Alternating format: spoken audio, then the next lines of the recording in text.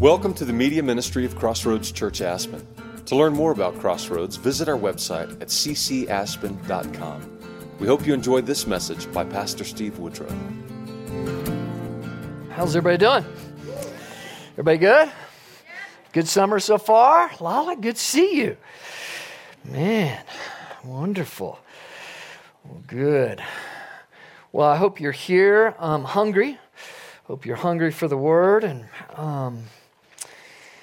the fellowship and the worship and just gathering together as God's people with expectation, right? That God promises He'll meet us in this place. He'll speak to us. He'll minister to us. Each of us, He knows, right, what's going on inside our soul. He knows what has us, what we need, and He's here to speak to us. The question is for us, are we vessels here ready to be, to hear from Him, right? And to also be used by Him in ministry, all right, to bless others, right? So church is not mainly what just happens on the stage. It's all what happens right here, right, amongst each other. And so we just need to remember that. And we're in Matthew 24, and Jesus' great plea to Jerusalem was how He longed to gather them together, but He said that the people refused. And we see the Old Testament, story after story of the people of God just refusing to gather, refusing to be in the presence of God for whatever reason.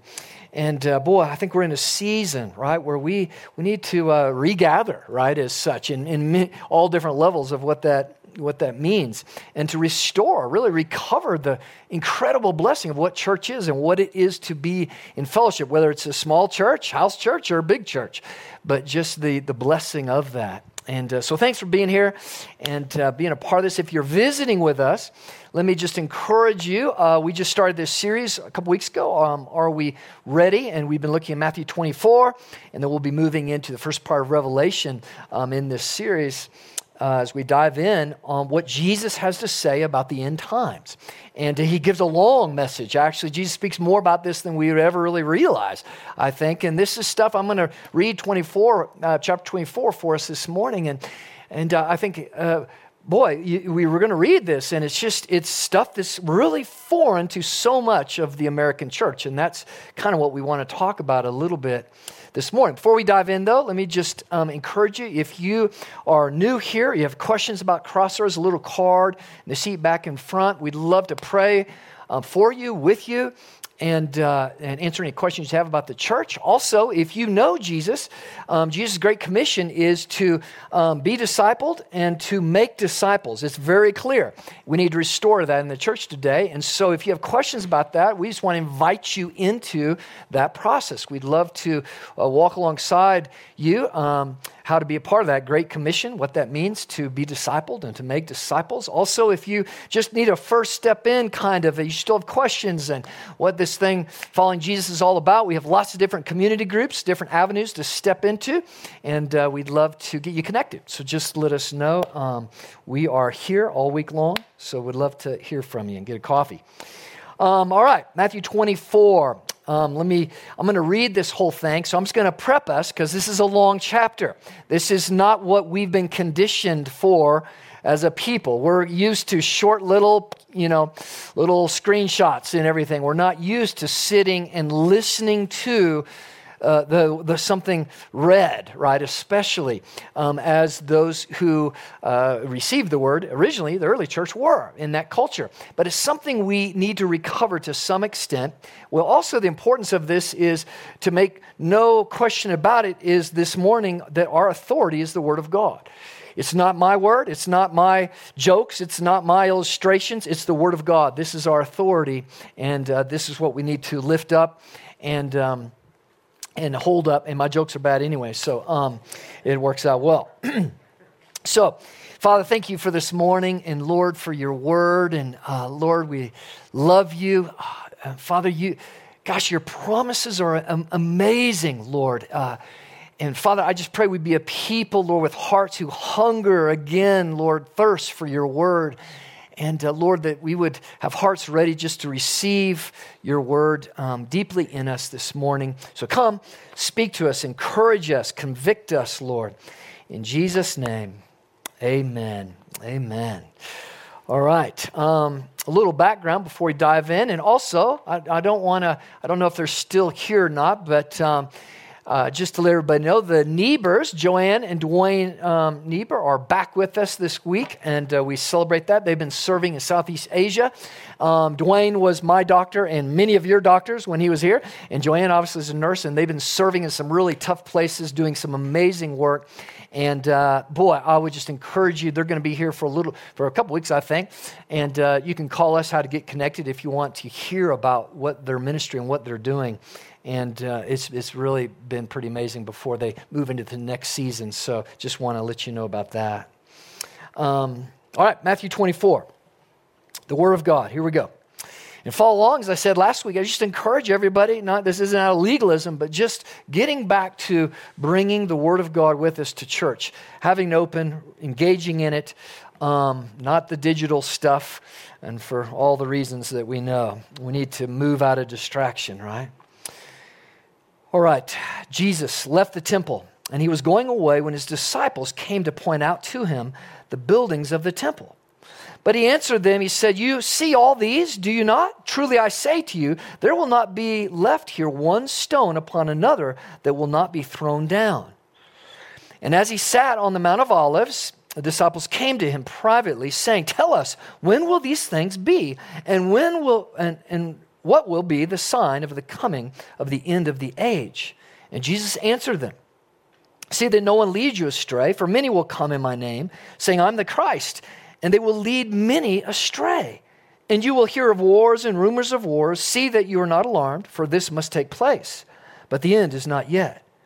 For nation will rise against nation, kingdom against kingdom, and there will be famines and earthquakes in various places. All these are but the beginning of the birth pains. Then they will deliver you, the church, up to tribulation and put you to death. And you will be hated by all nations for my name's sake. And then many will fall away and betray one another and hate one another. And many false prophets will arise and lead many astray. And because of lawlessness will increase, the love of many will grow cold. But the one who endures to the end will be saved. And this gospel of the kingdom will be proclaimed throughout the whole world as a testimony to all nations, and then the end will come. So when you see the abomination of desolation spoken about by the prophet Daniel standing in the holy place, let the reader understand. Then let those who are in Judea flee to the mountains. Let the one who is on the housetop not go down, take what is in his house. And let the one who is in the field not turn back to take his cloak. And alas, for women who are pregnant, for those who are nursing infants in those days, pray that your flight may not be in winter or on a Sabbath. For then there will be great tribulation, such as has not been from the beginning of the world until now. No, and never will be. And if those days had not been cut short, no human being would be saved. But for the sake of the elect, those days will be cut short. Then if anyone says to you, 'Look, here's the Christ,' or 'There he is,' do not believe him. For false Christs and false prophets will arise and perform great signs and wonders, so as to lead astray, if possible, even the elect. See, I've told you beforehand. So if they say to you, 'Look, he's in the wilderness,' do not go out. If they say, 'Look, he's in the inner rooms,' do not believe it. For as the lightning comes from the east, shines as far as the west, so will be the coming of the Son of Man. Wherever the corpse is, there the vultures will gather. Immediately after the tribulation of those days, the sun will be darkened, the moon will not give its light, and the stars will fall from heaven, and the powers of heavens will be shaken. Then will appear in the heaven the sign of the Son of Man.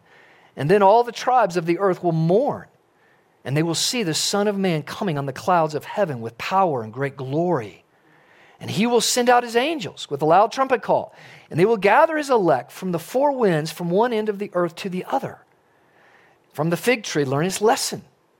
As soon as its branch becomes tender and puts out its leaves, you know that summer is near. So also, when you see all these things, you know that he is near at the very gates. Truly, I say to you, this generation will not pass away until all these things take place. Heaven and earth will pass away, but my words will not pass away. But concerning that day and hour, no one knows, not even the angels of heaven, nor the Son, but the Father only. For as were the days of Noah, so will be the coming of the Son of Man. For as in those days before the flood, they were eating and drinking, marrying and giving in marriage, until the day when Noah entered the ark. And they were unaware until the flood came and swept them all away. So will be the coming of the Son of Man. Then 2 will be in the field, 2 men, and one will be taken, one will be left. 2 women will be grinding at the mill, one will be taken, one will be left. Therefore, stay awake, for you do not know on what day your Lord is coming. But know this, that if the master of the house had known in what part of the night the thief was coming, he would have stayed awake and would not have let his house be broken into. Therefore, you also must be ready, for the Son of Man is coming at an hour you do not expect. Who then is the faithful and wise servant whom the master has set over his household to give them his food at the proper time, to give them their food at the proper time? Blessed is that servant whose master will find so doing when he comes. Truly I say to you, he will set him over all his possessions. But if that wicked servant says to himself, my master's delayed, and begins to beat his fellow servants and eats and drinks with drunkards, the master of that servant will come on a day when he does not expect him, and in an hour he does not know, and will cut him to pieces and put him with the hypocrites. In that place there will be weeping and gnashing of teeth. The word of the Lord. Praise be to God. Thank you. Yeah. Man, how's that set with you? There's a lot there, huh? Is that the kind of stuff that we've been upholding to the church over the last decades in America? Is that every one of those is Jesus' words? See, I've told you beforehand, our Lord says. Every bit of this has radical implications for how we do church, how we witness, how we live, everything, right? Around this question of, are we ready? He says he's coming at an hour we don't know. And so, again, as I said last week, if you're into all the date setting or all these fine structures of eschatology and prophecy, just kind of set them aside. Let the Word of God speak, and let's respond to the things that God has called us to, right? That we need to hone in on, and really around this question of, are we ready, right? And so I just throw that out in the sense of just that scripture, reading that amount of the Word of God. And that's just the tip of the iceberg. I just want to lay out to you just across the church in America, just as we evaluate where we've come from and where we need to go, is how little of the Word of God truly, right, that we have upheld, right, over the years. We've honed in, right, on really, and this goes for the gospel itself, on one aspect of the gospel, right? And we've allowed ourselves to go into, for lack of terminology, a soft sell. And thinking that somehow that's going to lead people, make Jesus more attractive, or lead people, right, to him somehow on a greater level. And we've never seen that the case. And that would be worrying about what people think more than about what God thinks, right? And that's what has to be restored too in the church. And we have to evaluate in our own, right, individual lives. If he's our Lord, then these words we should hunger for. We should hold on to them. And that's all of his words. And especially around this idea of, man, are we ready? Are we ready? And so if you missed last week, what I'm doing is just taking 3 weeks to kind of summarize this chapter and kind of look at more what it means for us, practically speaking. What do we need to do? How do we get ready? How do we stay awake in his admonition to us? And 3 things we've looked at. The answer to that I've kind of put into 3 categories. First is we start with embrace truth. And once we embrace truth, that leads us to now we are able to face reality. And once we're facing reality, embracing the truth, and Jesus obviously is ultimate truth, he is the way, the truth, the life, now we're ready to walk by faith. All 3 of those go together. And they're all, right, intimately connected. Last week we talked about the idea of embracing truth. And we talked about, obviously, as a nation, as a culture, we've rejected truth. This has been indoctrinated in our scholastic systems for decades now, and now we're reaping the consequence of that, which we've lost touch with reality, right, in many different levels. What that looks like, I'll speak a little bit more about that, but last week we kind of talked a little bit about the details of in our culture, how we just have no ability. We're getting more insecure and more confused mentally and everything else to be able to kind of hold handles of what is real, what is not, what is true, what is not. And if I can't answer what is true, I surely can't answer what is real, right? These intimately, right, go together. And then we start calling things that are not reality, reality. And man, it's sending us right into a tough, confusing time, right, for many. But the good news for that is what an opportunity, right, for the church to stand up and embrace these things, right, again, and to recover. And remember, God's word says judgment begins with the house of God first. It's not out there. He desires a pure church. He desires, right, a holy church. He desires a bride that is making itself ready for the coming of its, what? Its husband, the Savior of the world, Jesus, right? The bridegroom. And that's what God is focused on around the world, is expanding that family, right? And that's why it says that during even these worst of times, the tribulation, that the gospel of the kingdom is going to continue going out. And so the church that will survive the purifying process is the church that is going to be on fire, right? Not with anger, not with, God, I can't believe how bad things are falling apart type of mentality, but one of anguish, right, for those who are missing God, missing the very answer for their life and for the world, and are willing to put themselves out there as agents of love, bold, though, with the truth of God, right? And his message, his glorious goodness message of, right, of walking by grace and receiving him. And so we want to, this week, dial in on this idea of face reality. Once we kind of recover this idea of embracing truth, now we can face reality. And all in the process of, boy, are we going to be ready? And our willingness down deep inside to truly face the reality in our own lives as well as in the world around us. And so just to kind of pull that out of these passages and break it down a little bit, I just got some couple questions and then a comment for us this morning. First one is this: why don't humans act to prevent catastrophes they know are going to happen? Why don't humans act to prevent catastrophes they know are going to happen? Now, I got that question out of a recent article out of Wired magazine. And that was the title of our article dealing with the catastrophe in Miami, the condo that fell and killed all those people tragically. And it went and it referred, it just, first of all, that was the question, but it quickly moved to apply that question. Their whole thing was, we've got to get busy with the result. The reason why that hotel fell was because of the changing seasons, climate and global warming and everything else, and that we need to wake up and we need to, fix the climate. I'll deal with that in just a minute. But they used a Yale and Harvard scientific study. The sociologist, behavioral sociologists there came together, did this experiment. I won't bore you with all details, but basically it was bringing this large group of people together, and they kind of laid out a scene, and they gave these different pods. They called them tribes, actually, generations.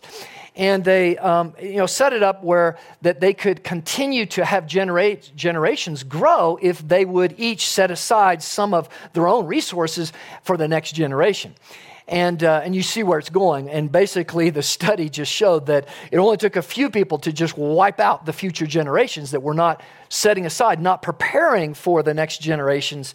And I think, if I remember right, it only actually lasted maybe 3 generations before the whole thing blew up.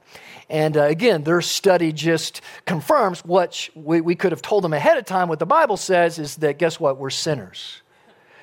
Guess what? We have a flaw and we need a solution, and Jesus is that solution. Until the heart's changed, nothing's actually changed.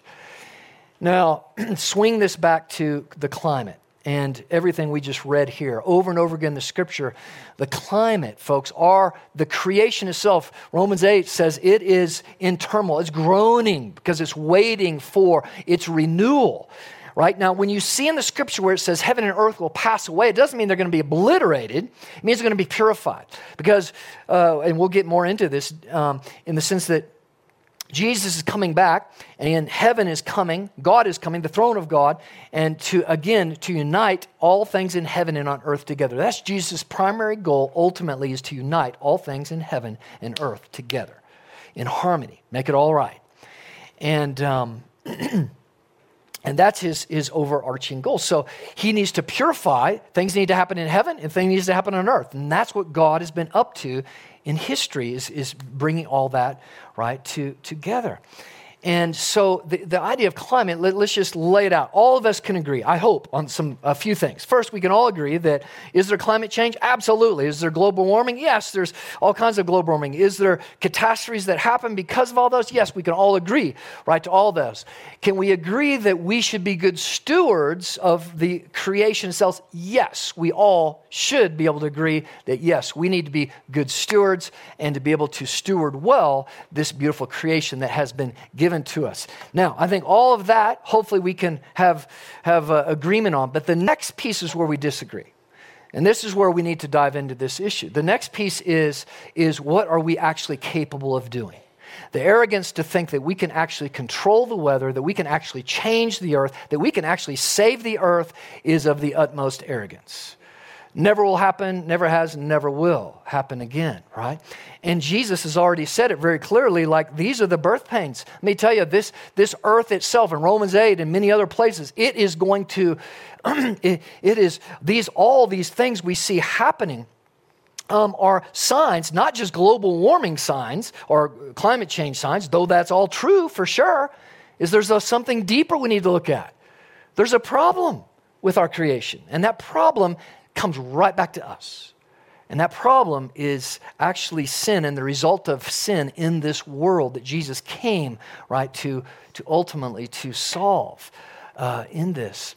And so when I think it comes to facing reality, we have to face the reality of what is the real problem.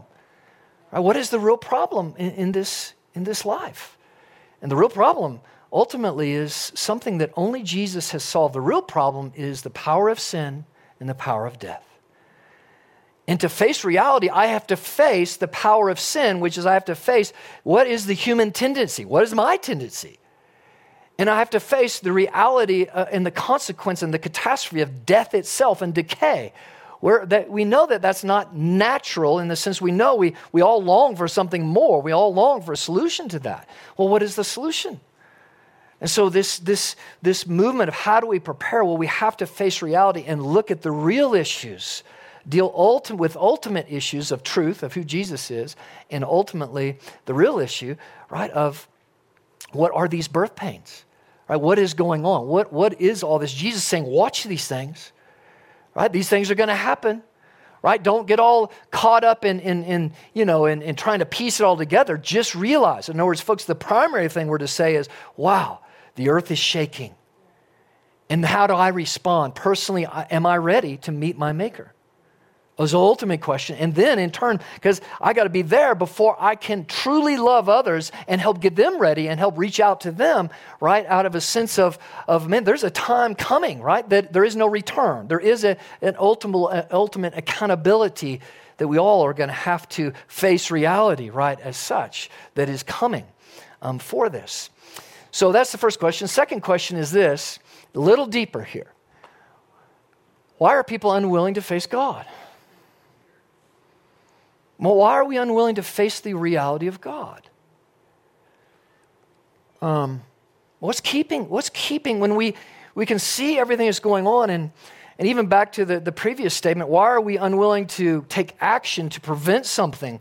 I mean, just look in our own lives, and we all have dealt either personally with this or with others in our lives. Let's just take addiction. We see a person, we see what they're doing, we know how it's going to end. That addiction never ends well.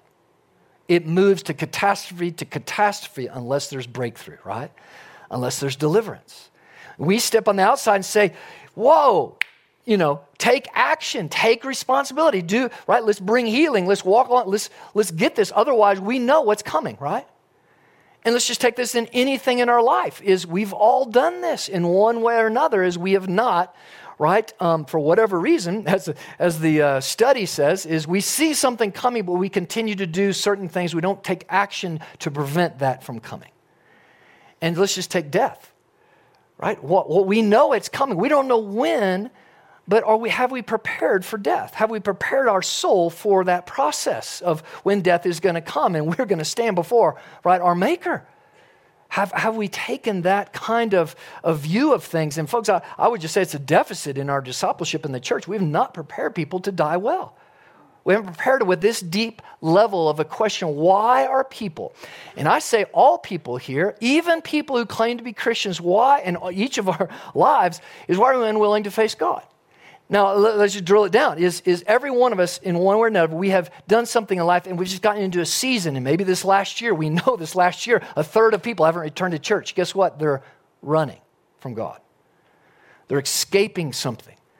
And in each of our lives, we've had the same thing. We've run. We've got to escape. I've just got to get out. I've just got to go and get away, or whatever we term that. Well, ultimately, below all that, what's going on there is ultimately that is an unwillingness to sit down and face God, to take full responsibility for my life, my actions, and my standing before God and being right with Him, and kind of coming exposed before God. Lord, I just lay all this out. And bring myself to the truth of God and make it my authority and take action. We've all been there. That's the whole course of sanctification, right? Of being holy, of learning how to step in out of an escape thing and to face God, right? To truly face Him. In verse 30, it makes this incredible statement. It says, then will appear in heaven the sign of the Son of Man, and then all the tribes of the earth will mourn. And what's up? When Jesus returns, it says it'll be like lightning. It's like, don't worry about, hey, he's going to be out here. He's going to come there. It says it's going to be like lightning from the east to the west. In other words, you're going to know. The whole world is going to know when the King returns. And he says, just wait for it and be ready for it. But he says the tribes, he says the nations will mourn. And this is repeated all in the book of Revelation, many other places in the New Testament. What's going on here? Some of the saddest verses for me are in the book of Revelation, where it talks about even in the midst of these times that we just read about, even in the midst of terrible things happening on the earth, people will reject God. They will reject Him and not turn to Him and not be willing to face Him. Not being willing to even entertain His Son who came to provide a way, right, for them.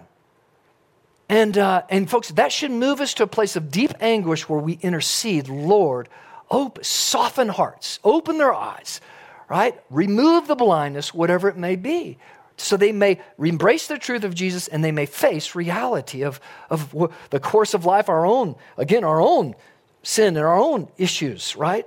How are we going to move through life and be ready to face God, right, with all that? So this idea of being prepared is, and I just want to drill down now for us, is, I think we each individually have to ask, well, are you ready? You don't know when, and the Scripture says to die once, then judgment. In other words, none of us came into this life. None of us, again, we say this all the time because I think it's important to understand, is you had nothing to do with your life. It was given to you as a stewardship. Your DNA, your looks, your family, it was given to you. You couldn't choose it. So why do we as humans think that, now I can do whatever I want to with it, right? It was C.S. Lewis, I think, that said, if I don't want God in this life, what makes me think I'm wanting Him for eternity? And that's the proof of the passage in Revelation. If I do not want to face God in this life, guess what? I will not have God for all eternity. There's not the exception. People say, how could, is God such an unloving God? Somebody wants in at the end after it's over. And that's not how it works, folks. Nowhere in Scripture, when it's done, is somebody's rejected God, their heart is seared. In other words, if you don't want Him in this life, there's not going to be this idea in purgatory or somewhere out there that somebody's been going, God, I changed my mind, I want in. No, there's going to be somebody who says, like the rich man and Lazarus parable that Jesus told, that says, no, I need you to get me, I need some help. I need I need you to relieve my pain. I need you to relieve my loneliness and darkness, but I don't want Jesus. And so that's the same thing today. And here's where we've gone wrong with the gospel. We've preached a gospel that's allowed people to come to Jesus to help their need rather than to be their Savior and Lord. Do you see what I'm saying? That needs to sink in, is that He's here to do all that, absolutely. But first and foremost, is He the Lord of my life? We've done church, right? Kind of therapy to say, hey, come, He's going to fix this in your life. He's going to fix that. He's got this for you and all that. And again, all that's true in the context of as Lord and Savior of my life. Do I want Him in my life, right? That's true salvation, and only the Holy Spirit can bring that about, right, in our lives. And I have to personally wrestle with that. Lord, am I just asking you for this all the time, or do I want you? And do I know you? Am I pursuing you, right? Am I willing to face you when I screw up and when I have tough times? And just to be exposed before you, Lord, here's my soul, here's my heart. And Lord, show me in your word. Let me move to a place of repentance. Am I willing to repent? That's ultimately what this is. Am I willing to get right with God and with others, right? And so none of us came into this world with anything, we had nothing to do with it. So I would just kind of lay this out a little deeper, would be, we came into this world alone. When is your first memory of consciousness? Can you go back and remember when was your earliest memory of, I'm alive? Wow, I'm here. Right? I have a terrible memory, like going backwards, little pieces here and there. But as I start to think about it, well, okay, I kind of got that. But when was your first memory of existence? You're alive. You came into this world alone, and you know what? Every one of us will leave this world alone. Alone. We will face death alone. No one can hold your hand. No one can hold my hand. The question is, have I prepared, and do I know the one who is holding my hand?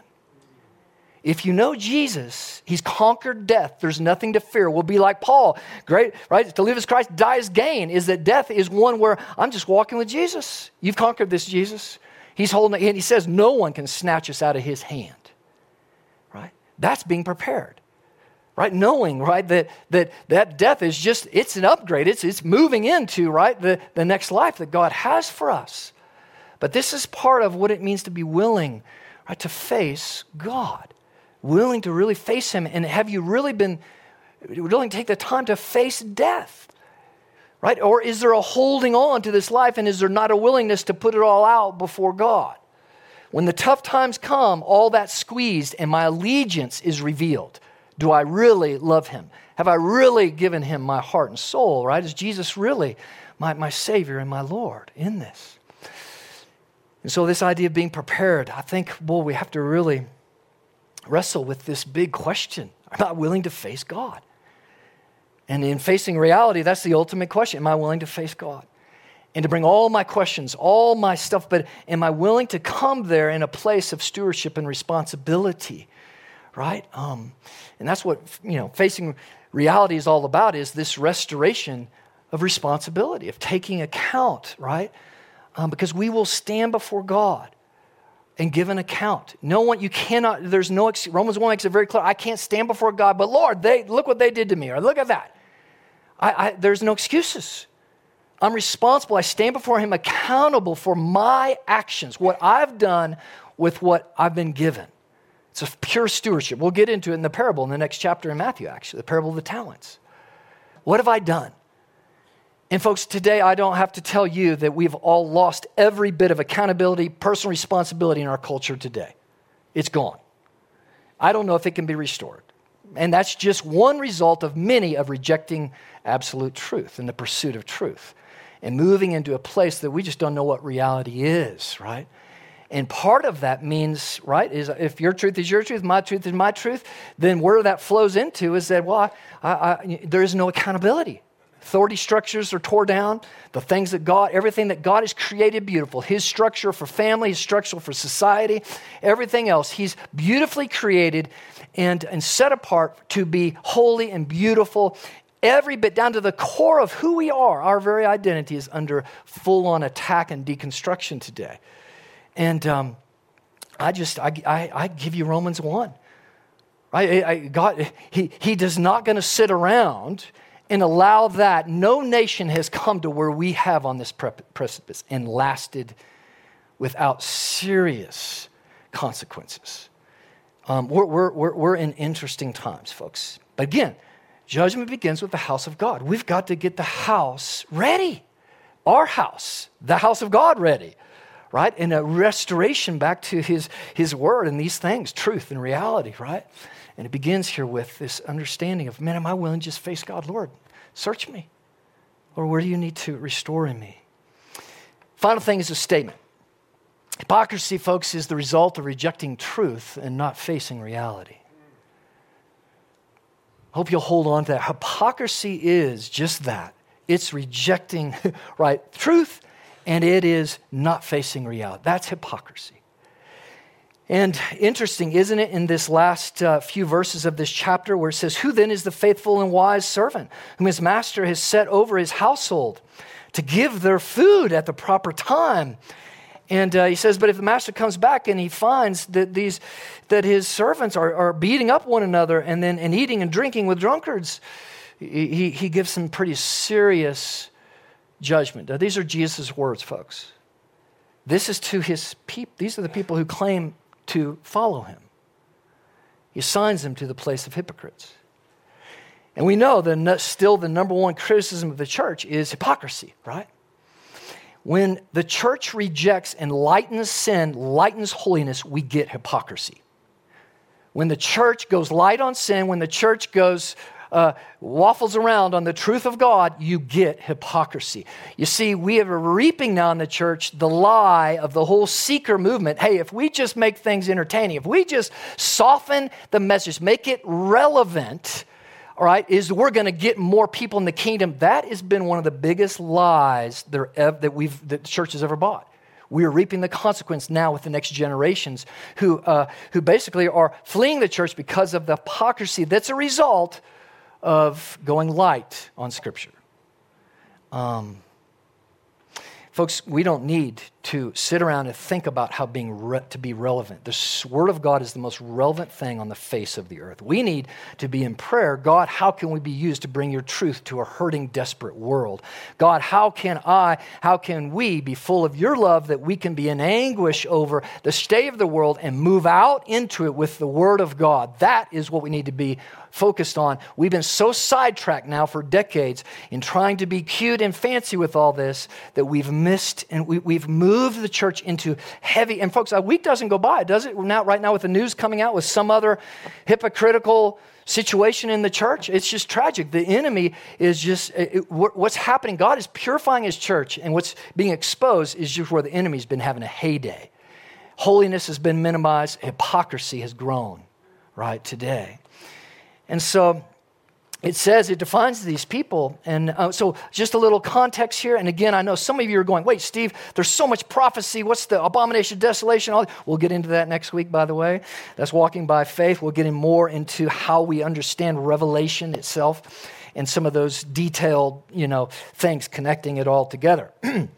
But it says here, who's the faithful and wise servant whose master sets over his household? Technically, when Jesus is speaking this, he's speaking it to the Pharisees, Sadducees, those who had religious oversight over the people of God. But we know, who are the priests today? Who are the priests today? You. That was God's intention from all the way to the beginning. Is that when he saved the people, back to Acts 2, who are the prophets today? You. That's just fulfillment of Joel chapter 2. That's Acts chapter 2. Right, and 1 Peter says, God has done this. He's brought all his children into the household of God, that we all might be priests unto God and a nation, a holy nation, right? And so this applies just as much to us, right? In the sense of, we have a servant. We're going to stand before our Lord. We're his servant, his bondservant. That was what that word means, right? And give an account of our stewardship. And so we're to heed all this very personally, is what God has given me. Have I fed? Have I been, especially in these times, have I brought God's food, his truth at the proper time to his people, whoever I'm ministered to, whoever my sphere of responsibility is? And he says, when I come, will I find them faithfully doing that? Even when all these crazy things are happening, will they be faithful to my stewardship of what I gave them to do, which is what? Make disciples. Feed them the truth of God. Build them up with the truth of God, right? And he says when he comes, though, if he finds them, and in these two things he defines, he says, the first one is, if I find them beating each other, well, folks, that's what's happening today, right?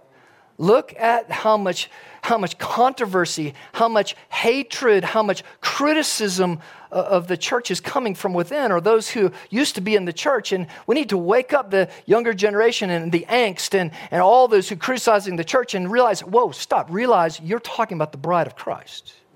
You're talking about the very family of God that Jesus came to save. Now, the church itself, obviously, as I said before, we need to be willing to face reality and deal with our hypocrisy. We need to be willing to be open to repentance, right? But what's happening today is a full deconstruction of that, a move away from that, right? And what comes with that is just this, look at what's happening in the news today, just this infighting, this criticism, this hatred, this blaming, this shaming, this, I mean, it goes on and on and on. And the other thing he says, and if I find them also drinking with drunkards, what is that? You know, Jesus is just defining is that, God, I'm just going to dive into the ways of the world. I'm going to enjoy the world. Is he going to find his church not just infighting and criticizing, using that as an excuse not to pursue God or gather with God's people, but also, I'm just going to go out into the world. I'm going to embrace the things of the world.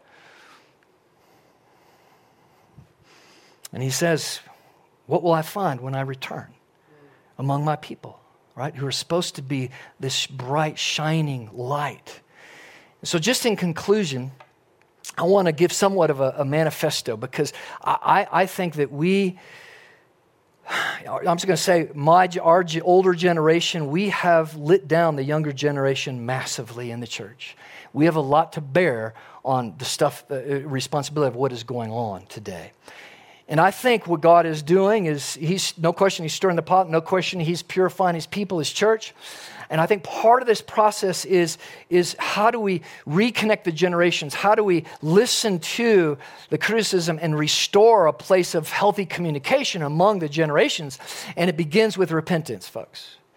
The first step in the three-step process here is it begins with facing reality. It begins with a genuine repentance that we have failed the younger generation. We have basically lowered God's call of holiness. He says in 1 Peter, right, I'm holy, therefore be holy, church. We have gone soft on certain sins, and we've stepped out in public, and we have harshly condemned certain sins. And we have not evaluated God's purity inside the church so that we would be holy and that we would pursue that. And again, right, stand before God, be willing to face God. And that means being willing to face each other, be accountable, right, to the Word of God and to stand upon that. And we have gone soft on the consequences of sin and personal responsibility. And that leads to the second thing, which is we got to change the conversation. First is repentance, right, owning those things. And folks, you could take this down, these three things down to an individual family itself. There's only one main reason why children of Christian families bolt right from God at some time. It's simply because of hypocrisy. There's only one reason why children of Christian families bolt. The primary reason is hypocrisy. Now, there's other reasons, don't get me wrong. But it's because in that house, they did not see genuine repentance, owning of personal sin in the house applied in the fullness of the gospel. They saw two different things. What we said out there, and this is the primary reason why pastors' kids typically bolt, is because what was said on the pulpit wasn't being modeled at home. And that's a huge wake-up call, isn't it?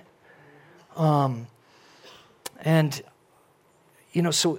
the second, first is repentance, second is change the conversation. And folks, what we have to get back to is just what I've been saying, harping on here, right, is embrace truth, face reality, right, walk by faith. And what I mean by change the conversation is we have got to step out of this very therapeutic coddling, affirming of feelings, all these things. There's a place for it, don't get me wrong. But you know what? The conversation needs to be around truth. Truth, speaking the truth in love. And working with people, bringing people to the Word of God, what His Word says. Not what you think, not what I think, what the Word of God says. And wrestle with that, with the truth of God. And this is where we are constantly as a church in public and how we speak is we're backpedaling, concerned about how that might come across. Oh, that might offend somebody. We need to be more concerned about offending a holy God. We need to be more concerned about obeying Him and making a stand. And this is why He says many will fall away. Why? Because when the pressure goes on, the tendency of us is, well, step back and just not want to, as Jesus says, blessed are you when you're reviled for my name's sake. Blessed are you. In other words, that's how you're supposed to live. You're supposed to be being reviled for the name of Christ. You're not supposed to be, way to go, Steve. You're so awesome. No, Jesus said very clearly, if we are walking in the truth, you will be reviled, and hated for my name. And I can't follow him unless I'm willing to just stand up on his word in the midst of a conversation. Look, I stand with Jesus. His way is better. And this is what his word clearly says on this issue or that issue or whatever it may be. Right? And again, not separated from love, not separated from the anguish of, man, listen to me. Are you willing to face God? Are you willing to lay your soul out before him? So repentance, change the conversation. Last one is, folks, take responsibility. We've got to restore this. We've got to restore responsibility in our age, and it has to begin with the church. And this circles around accountability and responsibility. I can't blame anyone else for my state in life. Surely not God. If I'm blaming someone else, guess what? Underneath, I'm blaming God. I have to realize I stand before God, and it's going to be me accountable for my actions, what I've done, taking responsibility for what's going on in my life. I cannot, and this is where we got to move out of this therapy thing, right? And we have to infuse the right, it's truth. Am I going to bow to the truth, or am I going to continue to wallow in my troubles? If I wallow here, guess what? I'm not willing to face God. I'm not willing to face responsibility. I'm not willing to take responsibility. And I don't need to tell you that we are radically in a bad problem, a consequence today of rejecting truth and not willing to face reality is that no one takes responsibility anymore. There's no accountability, right? It's blame, it's entitlement, it's all these things. But God is looking at each one of us to stand before him, and I have to be responsible to his word. No matter what's going on in my circumstance, this is faith. And we'll talk about it more. Next week is walking by faith, trusting God, right, at his word. So I just give you those three things. It's time for the church to restore. How do we restore the generations? How do we restore this healthy conversation and with all this pull, this progressive idea that I can embrace these things of the world, but I can still follow Jesus? No, you know what? Lovingly, we need to say that's not an option. Jesus, the Word of God is super clear on this. He lists all kinds of things. Matter of fact, greed is involved in that, right? Adultery, drunkenness, homosexuality. Go down the list of things. These people will not inherit the kingdom of God, period. But Paul goes on and says, but some of you, Corinthians, were that. But you've been washed. You've been cleansed. You have been saved, right? And this is not saying we don't struggle.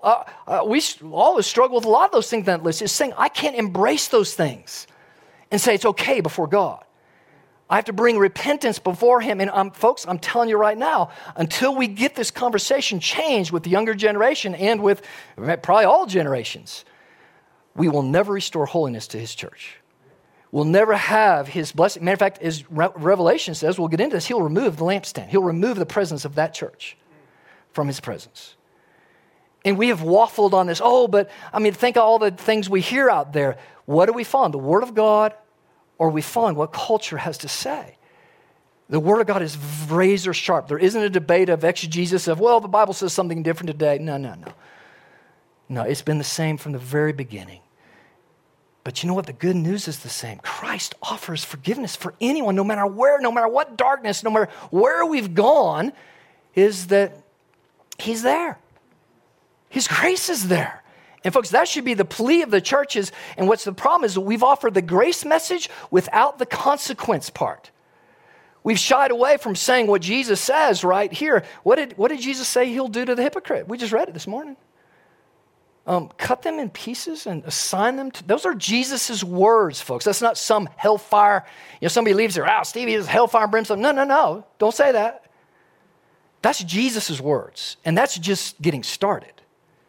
He's a holy God, and there is a sense of I have to be responsible because there's an accountability, and I'm not loving anyone if I'm not holding the truth of God. Look, there's a day of reckoning, and you don't know when it's going to be.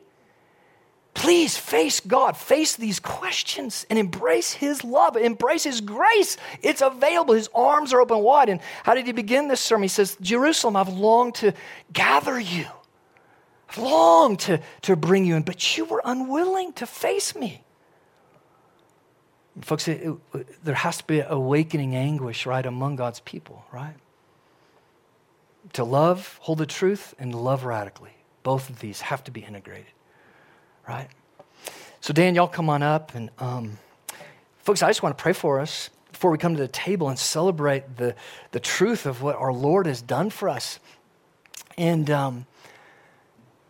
respond. And if let's see if the Spirit has something through that you all have for us this morning. Father, Lord, this is your word, God.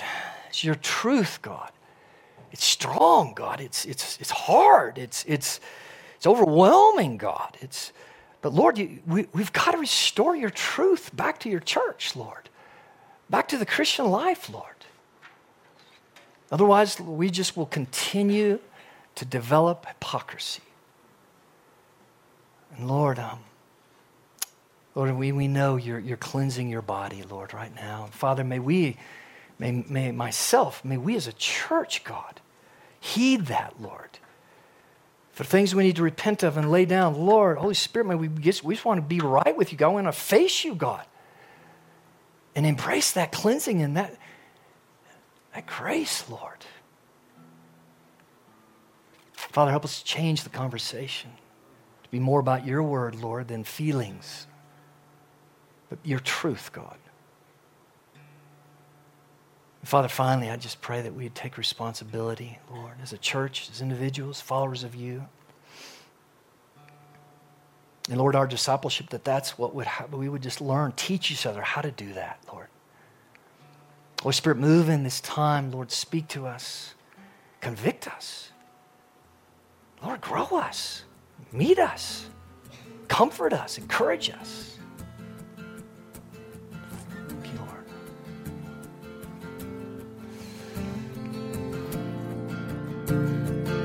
Thank you for listening to this message. To hear other messages or learn more about Crossroads Church, visit our website at ccaspen.com.